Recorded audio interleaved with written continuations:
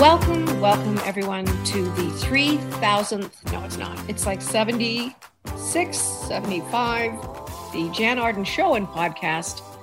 Adam Karsh is with us, Caitlin Green is on a bit of a break. It's 74? 74, episode 74. Julie Van Rosendaal joins us today, and Julie, for this special occasion, which is Saturday, because Saturdays are special, has made scones. Scones? Yes, scones. It's scone. It depends on where you're from, but I did ask a few Scottish friends, and they say it's scone, and the way you remember is you eat it till it's gone. Oh. You eat it till it's gone, which is what I'm doing right now. Okay, well, there's some silly things going on in the world, and I saw Dawn French. Dawn French, shout out to you. We love you. Dawn French from French and Saunders, amongst a billion other things that Dawn has done. Vicar of Dibley, Delicious on Acorn. Anyway, I'll stop gushing in hopes that Dawn French reaches out to take me bowling or for a cup of coffee sometime in the near future. She had a little bit of a debacle on her Twitter feed last year about what goes on to a scone first, the clotted cream or the jam, or is it jam and then the cream? So I'm going to just refer back to you. This is such an exciting show already. Can you feel it? Yes, we're talking about food. The question is, what order do you put the spreads on? What is it supposed to be? I don't know if there is an instruction that is proper. I say, however you want to do it is the way to do it. I think I would spread the clotted cream on first and then put the jam on top, because it's hard to put a firmer substance on top of a softer substance. You can't spread clotted cream. You can dollop it. Also depends on the texture of the clotted cream. Could they not have named it something other than clotted cream? Like, I'm sorry. I think from a marketing point of view, a branding point of view, it's just not a great optic. It just doesn't sound good in my head. Yes, can you pass the clotted cream? Like, I think that marketing wrecked it for clotted cream, not the other way around. I feel like it existed before marketing existed. And so, we associate clotting with like arteries. Right? What is clotted blood? Cream? Well, hey, they're not wrong. Clotted cream with the, cream. You don't want to be doing a lot of that. What is the origin? What part of the dairy is clotted cream? It's not butter. It's very heavy cream. It's not butter. No, it's not butter. But it's been heated and it sort of scalds on the surface. And sometimes that sort of the heavier cream rises to the surface and it's scraped off. I have some wonderful Middle Eastern clotted cream in my fridge right now that's sort of in rolls because the scalded surface cream has been scraped off after it's been heated. But, here in Canada, we don't see a lot of true clotted cream. We sort of see a lot of heavy whipped cream. And can I just go back for a second, Julie? Please do. Rolled up cream? What does that mean? It's so thick. Sorry, I'm gesturing. and I realize this is an audio podcast. So have you ever seen those the rolled ice cream? You see it on Instagram a lot. And so the people who make the cream, the sweetened cream mixture, and they pour it on a really cold slab, and then they scrape it with a putty knife or like a scraper, right? They pour it on their mother-in-law? They pour it on their mother-in-law who is ice cold and it freezes instantly. And then they scrape it off of her. And so they scrape it off with like a knife or like a bench scraper type of thing. And it makes a roll, right? So it's very Instagrammable. You see it, or you did a few years ago. It was like all over Instagram. Same thing. So it's sort of scraped off and the thin layer is scraped off and it rolls as you scrape it. Kind of as if you were like peeling off paint or a fruit roll-up. A fruit roll-up, only it's heavy cream. And you just I won't make our listeners linger there. I just want you to know that Julie made scones till they're gone, and they look delicious. And I think it's a little bit malicious in a way, Julie, that you held up the platter to your camera. Yeah, those look good. And now you're taking a bite. What's the flavor? The flavor is butter. But and blueberries. Is it blueberries? Can I ask you, while your mouth is full, what is your favorite thing to make? And I've probably asked you kind of sort of that question, but do you have a go-to that you and Willem are like standing in front of the fridge, as I do 4 or 5 times a week now, going, I want to make myself something? Because we're not eating out. We're not doing that as much as we were. What is your go-to for you guys? I don't have very many go-tos. There are things that I make often, like poached eggs on toast, sort of quick things. But I'm always testing new things. I'm always trying new things. I'm always working on, recipes for books or stories or whatever. So I don't have sort of a regular repertoire, but I am trying to teach him some basics, especially when he's home a lot. He's home this week, just my choice, but now the junior and senior high schools are going to be closed in Alberta starting next week. So a lot of kids are going to be home. And every day we have opportunities to learn new skills, right? So his go-to has become omelets because I taught him how to do it. He can come down, he can crack a couple eggs in a bowl and pour them into a skillet and fill it with whatever, cheese, whatever's in the fridge, and take it back upstairs while he's doing his work. So, that's great. He's 15, right? He's 15, yes. But to answer your question about what I like to make, people ask me this often. What's your favorite thing? It's like, it depends on the day. It depends on the time of day. No, I don't even mean favorite thing. I mean, just making that mindless autopilot. It's almost perfunctory. Mine's always toast of some kind. Toast with beans, toast with mushrooms, I've done toast with leftover macaroni. I've done toast with spaghetti on it and squished it into a frying pan, which is so friggin' awesome. If cold spaghetti, don't ever get to the point where you want to throw that out. Literally squish it onto a piece of toast. And what I've been doing lately too is I don't do it in the toaster. I've gotten out of my habit of just toasting toast. I get my cast iron frying pan out and I grill it. And I want to thank, the internet for that once again. Donna Hayes from Australia, that wonderful chef from Australia, Donna. Oh yeah, she grills bread all the time. So anyway, I interrupted what your favorite thing, but if I can't make up my GD mind, oh my God, it's going to be bread. And that's breakfast, lunch, dinner, snacks, whatever. I now grill bread in a frying pan. I chuck anything on tomato, avocado, hummus, whatever. I love it. Toast is a vehicle for everything. Toast is the world's most perfect food. And that is what I eat the most of. And you're right. Anything, creamed mushrooms on toast, one of my favorite things. It's so funny that you mentioned spaghetti on toast because that was spaghetti sandwiches was Willem's favorite when he was little. And we always made How did you make spaghetti yours? Sandwiches? Well, we often made them open-faced and put cheese on top. I have not grilled one, although he's recently discovered ramen grilled cheese. So you toss the ramen with a packet. I feel like we talked about this before. No, I don't. Adam, have we talked about ramen grilled cheese? I don't know. Please do tell. If we have, Will can talk about it again. I don't even understand what that is. You make the ramen, you boil it? You cook the ramen, you toss it with a bit of the seasoning packet and some butter. So you don't want broth to make your sandwich soggy.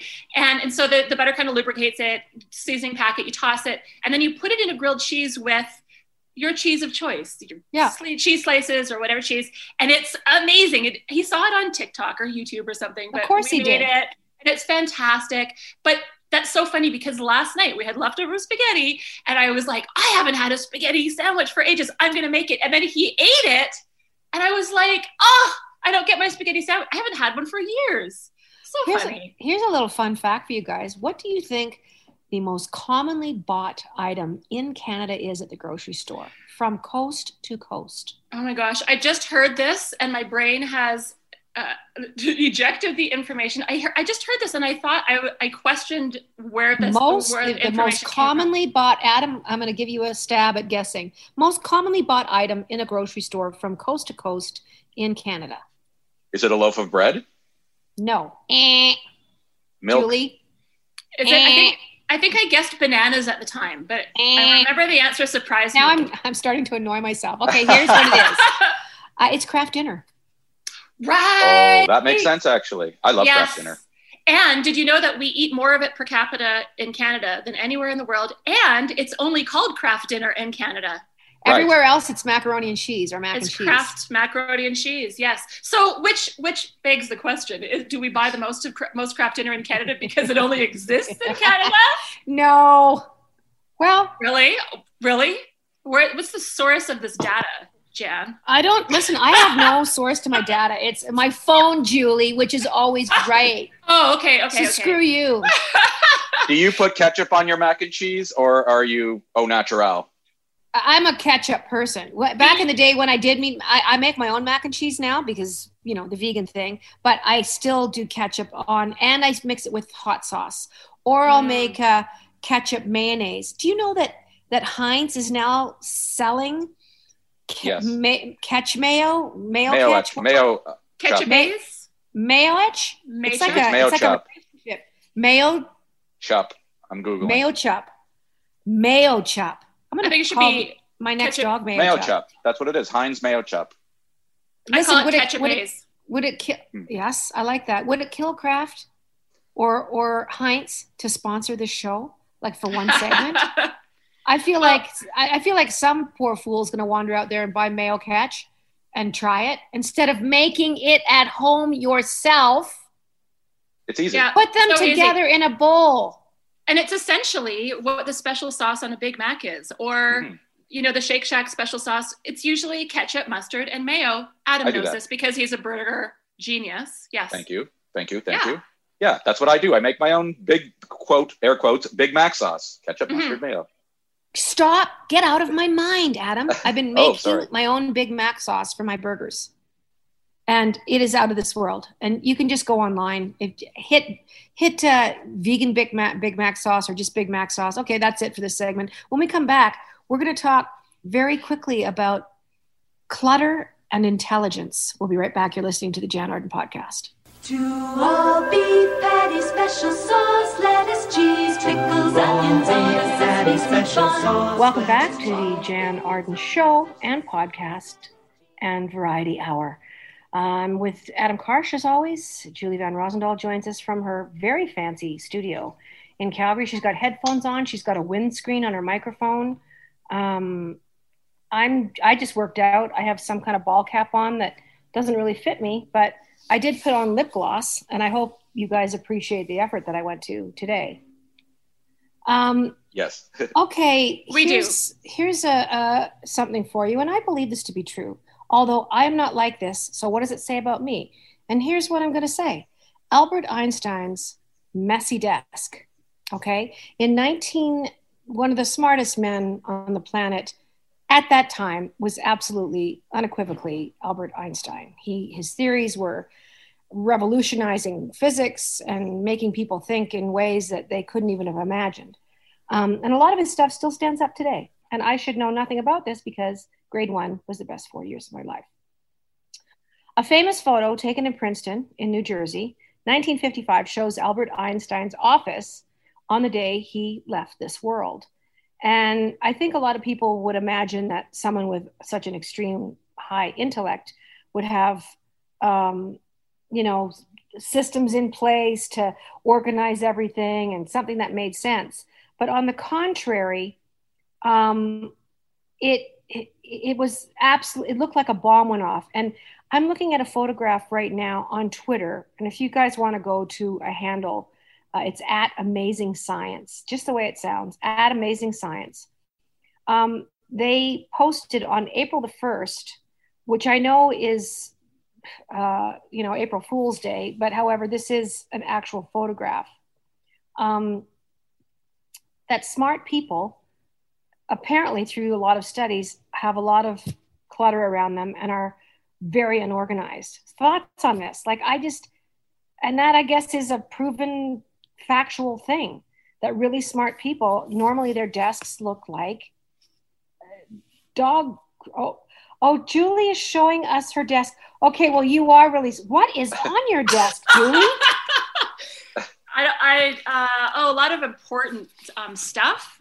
Okay, well, I'm intrigued because you are so unbelievably clever.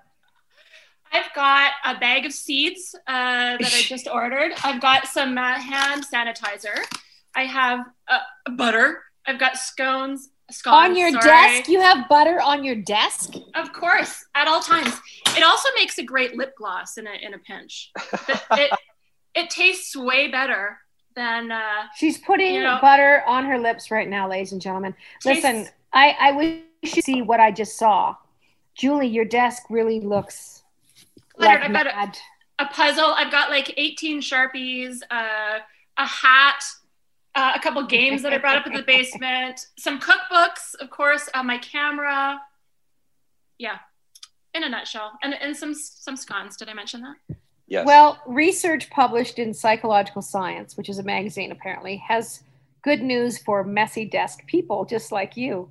A scientist named Kathleen Vohs, Vohs, and a team at the University of Minnesota found that both clean and messy workplaces have their own unique perks. Series of experiments that they did, participants were seated at a desk that was either clean or messy, and then asked to answer survey questions and make various decisions. I'm reading this from the Psychological Science. I just want to credit them for this little monologue that I'm saying here. Participants seated at a messy desk generated more creative ideas during a brainstorming exercise than the people at the clean desk. I don't know about this.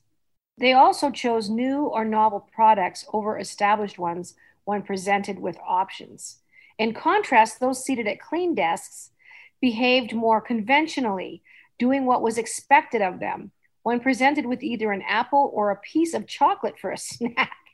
For example, participants seated at clean desks chose the healthy snack more frequently.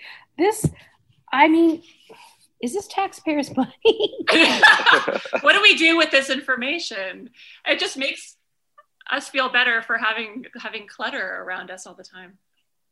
Well, with clutter, you have a lot more choices. I have a lot of stuff on my desk where I often write in my little music room, but it's really organized. Like I will go and put a pencil straight. I have, I'll take a picture of it later today and post it.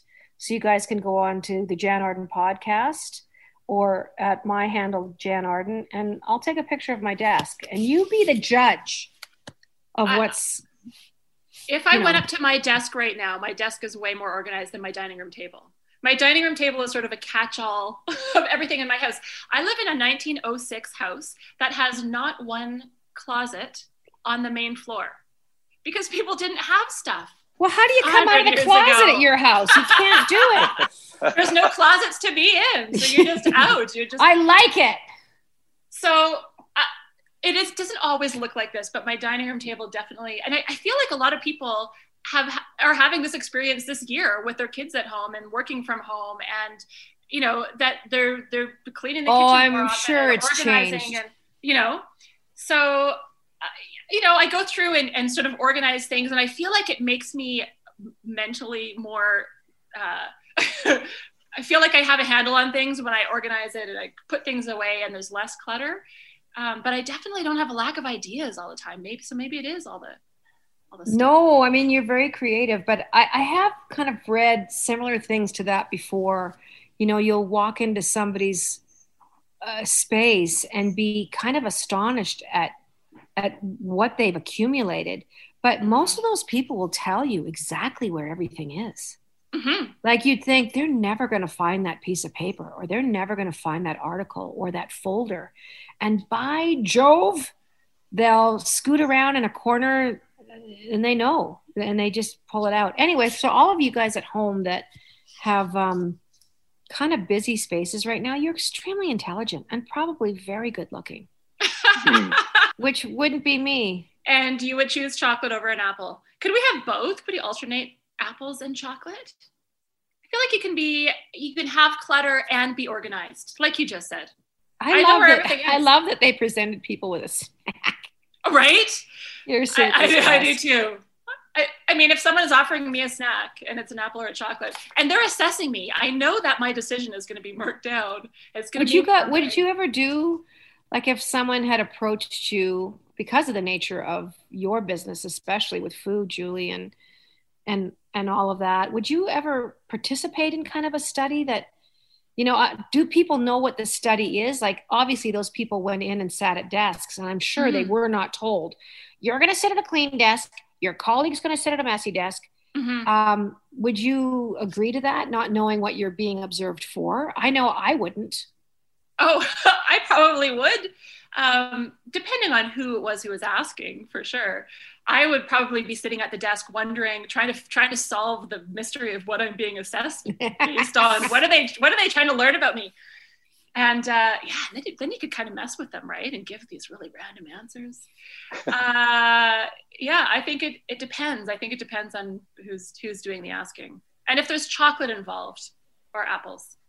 Have you ever been approached to do the kind of taste testing for new products? Like if there's a new yogurt coming out or if there's a new candy bar, has anyone ever approached you to be involved in something like that? And how do we get involved with those things? Because Adam and I would like to throw our hats in the ring, right, Adam? Oh, yes, please. You're such a food guy. Oh, yeah. I'll taste anything for sure. Like a tasting panel. I don't believe I have. I've tasted a lot of new products, and I've helped out certainly with, chefs who say, can you taste this? We're developing a new menu. Like, what do you think about this dish? And, but actual products going out onto the market, I don't know if I have. Haven't you ever been to a restaurant, like new restaurants opening, pretty much constantly before the pandemic, but you must be the go-to person that they're like, come and do our tasting menu. Like, yeah, often I do get invited to come and try it out. I don't write about restaurants. I'm not a critic. No, but I mean, you can certainly pass along your opinion to them. Sure. Oh, totally. Yes. What do you say if it's crap? Like, do you say, listen, this has got too much ketchup on it? I don't. Yeah, I put lots of ketchup on it, and that's an indication that it needs some flavor. I don't say it. So I would say, and I did have this. I have had this happen where I think that a dish could probably be improved by a bit of acid or some crunch, a bit of turmeric, a toss of turmeric. Yeah. So I just sort of give feedback like, oh, it'd be really good. Blah. You're lovely. We're going to be right back. You're listening to the Jan Arden Podcast. The things I long for are simple and few. Just a cup of coffee, a sandwich, and you. Welcome back. I am Jan Arden. I am your host. I'm here in my home. My Christmas tree is still up. And if you've been following along, my Christmas tree was staying up until I got vaccinated. Well, by the time you hear this podcast, which is Saturday afternoon, welcome to Saturday, I will have been vaccinated, my first vaccination shot. So I'm going to go do that this afternoon. There's a lot of people with a lot of opinions about vaccinations. And I think everyone is entitled to that. And I think we have to be really mindful to not admonish people for not wanting to do it for myriad reasons.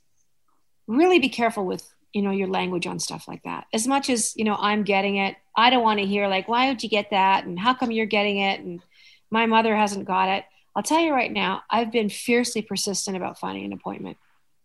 I have phoned consistently to pharmacies constantly all the time, whether it's Safeway, Shoppers, the Alberta Health Service, whatever. I have got my family doctor, like trying to give me information of where I can phone and put my name on a list. I'm 59 years old. And plus I have a heart history. So that puts me kind of in the right place, but I'm in the right age group to do this now as well. But just so everybody knows, sometimes you have to just get out there, advocate for yourself. They've had a lot of cancellations. A lot of people don't show up for their shot.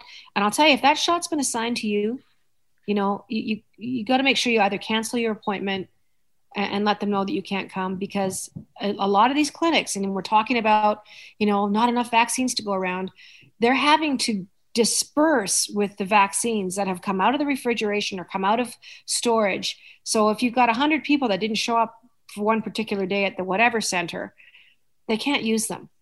So anyway, that was I told you I was going to do these little diatribe things. Anyway, by the time you were listening to me do this, I've done the shot and I'm a little nervous, but I know that it's not the end all be all, that I need to practice social distancing. I need to wear a mask. I need to do everything that I can do to protect myself, to protect the people I love, to protect people I'm walking down past the street with. And, but we'll get there. And this is part of a bigger solution. Julie has talked about her mom and dad. And Julie, give us a little bit of background on your dad and what you've been dealing with on the vaccine front, because your dad is a very brilliant physician. Mm-hmm. And, your mom and dad, and I hope they don't mind me talking about this. I've come from little different ends of the pool on this. So I'm just going to hand it over to you. Well, yeah. So my dad is a retired gastroenterologist and has some history working on pandemic planning, and so he's very knowledgeable about this stuff. And they've been isolating since March 3rd of last year because they saw it coming. The physicians in my life who were sort of more in the know, I watched their reactions leading up to them declaring this a pandemic, the closures, and they predicted how it would all unfold with such accuracy. And so now, my parents, they're in their 70s. There's been some disagreements about which, vaccine to hold out for. Yeah. My parents are not disagreeing on this particular issue. And my dad wants to wait for a specific one. My mom went yesterday and got hers. Cool. And it's tough. It's tough that there are so many questions, so many concerns have arisen around blood clots or, negative reactions, or which vaccine is more effective toward the variants, or if you're over 55, there are so many factors. Yes. And having those questions in the mind of everyone who just wants to be safe, just wants their families to be safe, just wants to do what's best. And we don't have all the information, to make those assessments. So it's tricky to navigate. But I think that, physics was not my forte in high school. So I am going to leave it up to the experts, and the risks have been pretty low. I think we're looking for negative reactions to everyone's sort of so on edge about how fast this has all happened and how fast things are changing, that we're really hypersensitive to any potential harm or risk. And everything has risk. And that's why I was just cautioning people to, just be kind on people's decision. And your mom and dad are a perfect example of a family, husband and wife that have been married for almost 117 years. 112, yes. 112 years this summer. Yeah. And, there's a difference of opinion, but there still can be respect and support. Mm-hmm. And I'm sure your dad was like, go for it, honey, Yeah. And a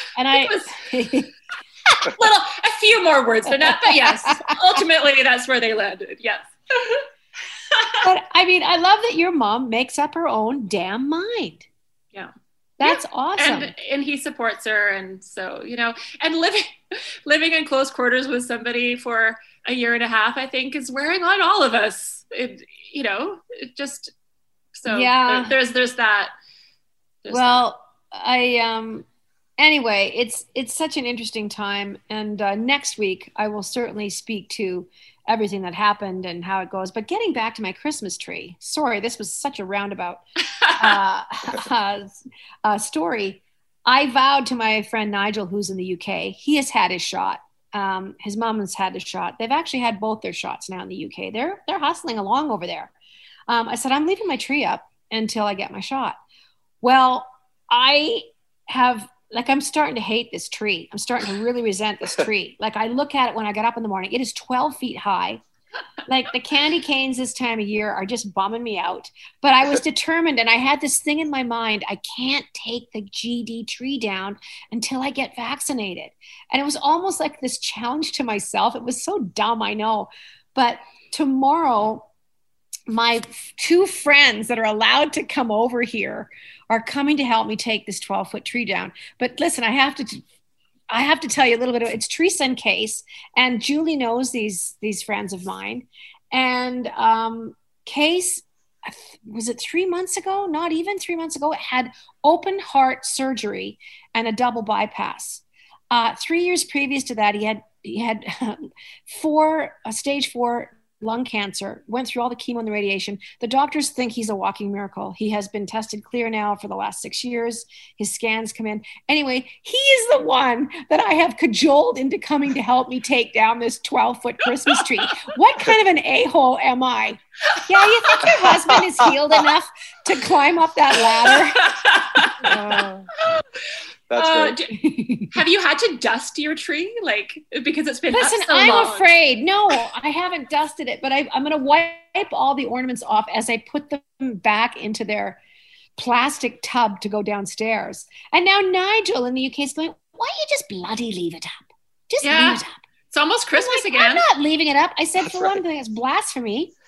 You can't put a tree up until after Remembrance Day, at least. Right. Anyway, did I take up the entire 10-minute segment with that most boring story of all time? No, it was a good story. It was a good story. You still have 90 seconds. Well, here's something for you in 90 seconds. All these celebrities are, doing different things now because, stuff's going down. Steve Urkel, remember Steve Urkel? Yep. Yes. Well, he's selling pot. He's got a pot company. Really? Oh. And cannabis, Jaleel White. And his company's called It's Purple. And so he played Steve Urkel on Family Matters. Well, he's launched a new cannabis company called It's Purple, PURPL, which cannabis line. It'll feature diverse variants of the fire purple weed strain called Purple Urkel. Purple I don't know anything about pot, but he's an actor and apparently he's an entrepreneur now, and he's launching a pot line. I mean, Seth Rogen also has an interesting marijuana line that he's doing really well with, and he makes a lot of pottery ashtrays that he has on Instagram all the time. Anyway, that was my 90-second thing, Steve Urkel. So if you're looking for a purple strain of some kind of marijuana, Purple Urkel, look him up. You're listening to the Jan Arden podcast. We'll be right back.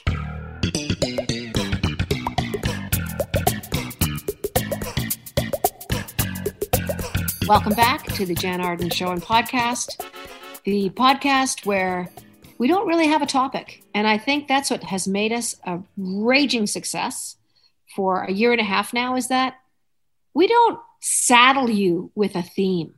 Like, we're not going to put you through that for 45 minutes. Here's our theme. Here's what we're going to do. We don't know what we're going to do we? And we're proud of that, right? It's Adam, right? It's We're Adam. proud of that. I'm very proud of that. It's a show about nothing, right? Right. Yes. So here's my question for the both of you. And it's pertinent to the times in which we are living. How do you keep your cool during a really emotionally taxing conversation? How do you keep your cool, or do you just lose your knob? Do you just throw your hands in the air and just rage on? Or, like, I have found myself in a few of those conversations, which we kind of alluded to in the last segment, of dealing with people that have a very strong opinion about what you do or do not do during this time in life. How do you, I mean, I know little things that I'm doing that I'll talk about, but Adam, I'm going to ask you first. Where do you find the heart of that? What are you doing? I'm cleaning. Okay. I clean. That's how because I'm focused on something else. I'm wiping the counters. I swear to God, I'm cleaning. I'm doing the dishes. I'm cleaning. That's how I keep my cool. And do you talk while you're cleaning, or you do? That somehow keeps it from a 10 to a 4? Yeah. It's a good distraction, I think, because I'm focused and I got to talk and I'm cleaning, and I might be mad. Now, if I was married to you, I would pee you off all the time. Just be like, oh, if I make Adam mad, he'll change the sheets on the bed. I'm not vacuuming, because you can't have an argument over the vacuum. But, oh, yeah, I'm Lysoling the counters. Oh, yeah, I'm taking dishes out of the dishwasher. I'm putting them away. Yeah. Oh, yeah. Breaking them. It's like a Greek restaurant in your place. I'm not breaking it, but yeah. Julie, what do you do? I agree. I am rage cleaning the floorboards. Oh, my God. Were you two separated at birth or what? Possibly. They, the floorboards would never get cleaned if it wasn't for, waiting for medical test results or rage. But rage cleaning, I send a lot of texts to my sister and friends, texts that I want to send to a person that I know I cannot send to a person who is instigating the rage. And I'm lucky to have friends. My friend Amy in Toronto is a great editor, and she has helped me edit some emails this week. But yeah, I think holding it in is not healthy either, right? Like you got to get it out in the whatever way you can, and then compose yourself and react in a thoughtful and productive and uplifting way. Doesn't anybody like fight anymore? Like, oh yeah, just sure. Roll your sleeves up and have an argument. And I'm not talking with total strangers. I think you guys both understood the question. It's, how do you keep your crap together with your loved ones, your sisters, your parents, your relationships, your kids? No, I mean, that too. I mean, externally to that, we have interactions with people in stores and things like that. I have kept my mouth shut. I'm going to say 19 out of 20 times. I think in the last year, I have said one thing to a person and they just walked out of the store. They didn't have a mask on. And that was probably last June. It was a bakery. And there was two of us standing there, and this, person came rifling in and didn't have a mask and just kind of stood there like, I'm like, sorry, you can't.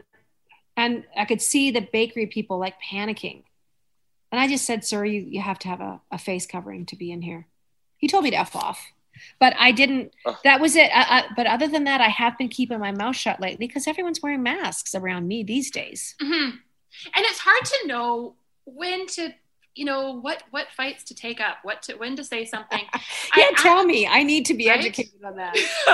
Well, and I just actually took an online course, a virtual course with U of C earlier this week, and I had Willem take it with me, my son.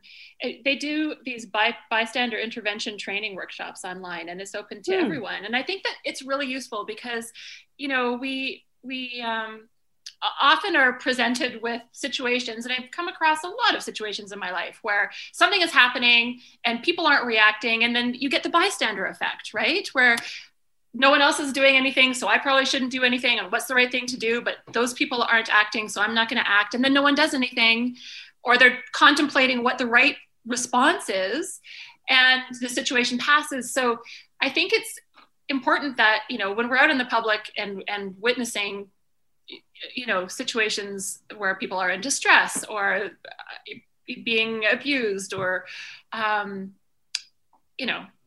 that we are sort of prepared to react with some strategies that we can implement. So I think it's great that they're doing that. Oh, I think that's a fantastic idea. Yeah. How do we be a good Samaritan now? Exactly. How do we do it effectively? Well, and especially in times of COVID, when people are afraid of close physical interactions and, worried about putting themselves at risk. And how do you help this person without, in an effective way anyway? So I think having those tools and knowing, what agencies to call where you are, how to react, and even if it's reacting in a way that sort of diffuses the situation, that you're stepping in, you see an uncomfortable situation on a bus or out in public, and you kind of, interject and insert yourself in a way that distracts from what's going on. Pretend the person. Hey, how's it going? Let's go here. Check. There are a lot of ways that you can distract from the situation without escalating it, I think. Anyway, this is not what you asked. I'm sorry. No, not at all. You did. I think it's great that there's information, especially for younger people, that we are all reluctant to step in and help because do we have time to get involved? Do we really want to, you're looking at your watch. I got to get, my mask. I don't know these people. I don't want to really be, there's so many excuses that we give ourselves, but I think you have to trust your instinct and trust your gut when you really do need to step up to aid somebody, to at least give them your support, or to tell them, I'm calling the police. I'm calling something. I see you. Do you want to come into my store for a second? And just to have fellowship. Yeah. And, you don't even have to get in there and separate people, but just say, I'm watching you, I'm observing this. Yeah, and we're seeing this all the time too. There's so many people that are recording on their phones when things go sideways, whether it's a fabric store or whether it's in a grocery store. I remember those kids running through the grocery store. I think they were both arrested, but they were touching all the vegetables. They ran through. They're 15-year-old yahoos picking up the bananas, touching everything, and people are in the grocery store watching these kids fly through there. And it kind of makes me laugh because they weren't stealing anything. They were being ding-dongs. Yeah. But people were filming them. And their parents were so embarrassed and they had to do whatever. Yeah. So your phone is a good tool as well. But you got to know when to lay your phone down and to actually put it in your GD pocket and step in and help somebody. It's all fine to have it filmed. I don't know if you're trying to win money for the funniest home video $10,000 prize, but yeah. Yeah. And then rage cleaning, I think, is very effective as well. Screaming into your pillow. I did not expect that. Working out. There are a lot of ways but there is a lot of stress to be relieved these days. Do you want to be right, or do you want to have peace? Exactly. And it's hard, and it's like, yeah, exactly. Do you want to, Is it bad to say that I want to be right? I want to be right. Well, and there's do you want to be right, Adam? Sometimes I want to be right. When I'm right, I have to be right. Sometimes I'm wrong, but if I'm right, I'm right. I'm right. Sometimes I'm just right. But what I know I'm right. That's good too. And then there's the question of letting people get away with things, when you know that they're not acting in an acceptable manner. That's right. Well, I'll tell you, it was refreshing to not have to talk about the Trump family in any way, shape, or form these last 5 months. Mm-hmm. Yes. Absolutely. Ivanka had her first tweet, and all hell has broken loose, because she hasn't tweeted in a few months since it all went sideways. And I guess all the folks are not happy. You can't please all the people all the time, but you can please some of the people some of the time. And that was not our theme today, but if there was going to be a theme, that would have been it. I want to thank Julie and Adam for being with me. Julie's been with us for 3 episodes, and she's going to be back. Absolutely. But it's always a pleasure. And we want to get updated on Buttergate. I know there's a lot going on, but we have like 14 seconds left, so it's not going to happen right now, but we will get to it. In the meantime, be good to yourself. The best is yet to come. Good things come out of bad things. And patience. Patience will prevail. And be as nice as you possibly can to people. Unless they're really, really awful people, then you can yell at them as you're driving by in your car safely, leaving the scene that they can't catch you. And what good advice is that? It's not really, but I'm going to say it anyway. It's okay to yell things at your car window. You're listening to the Jan Arden Podcast. Toodly-doo.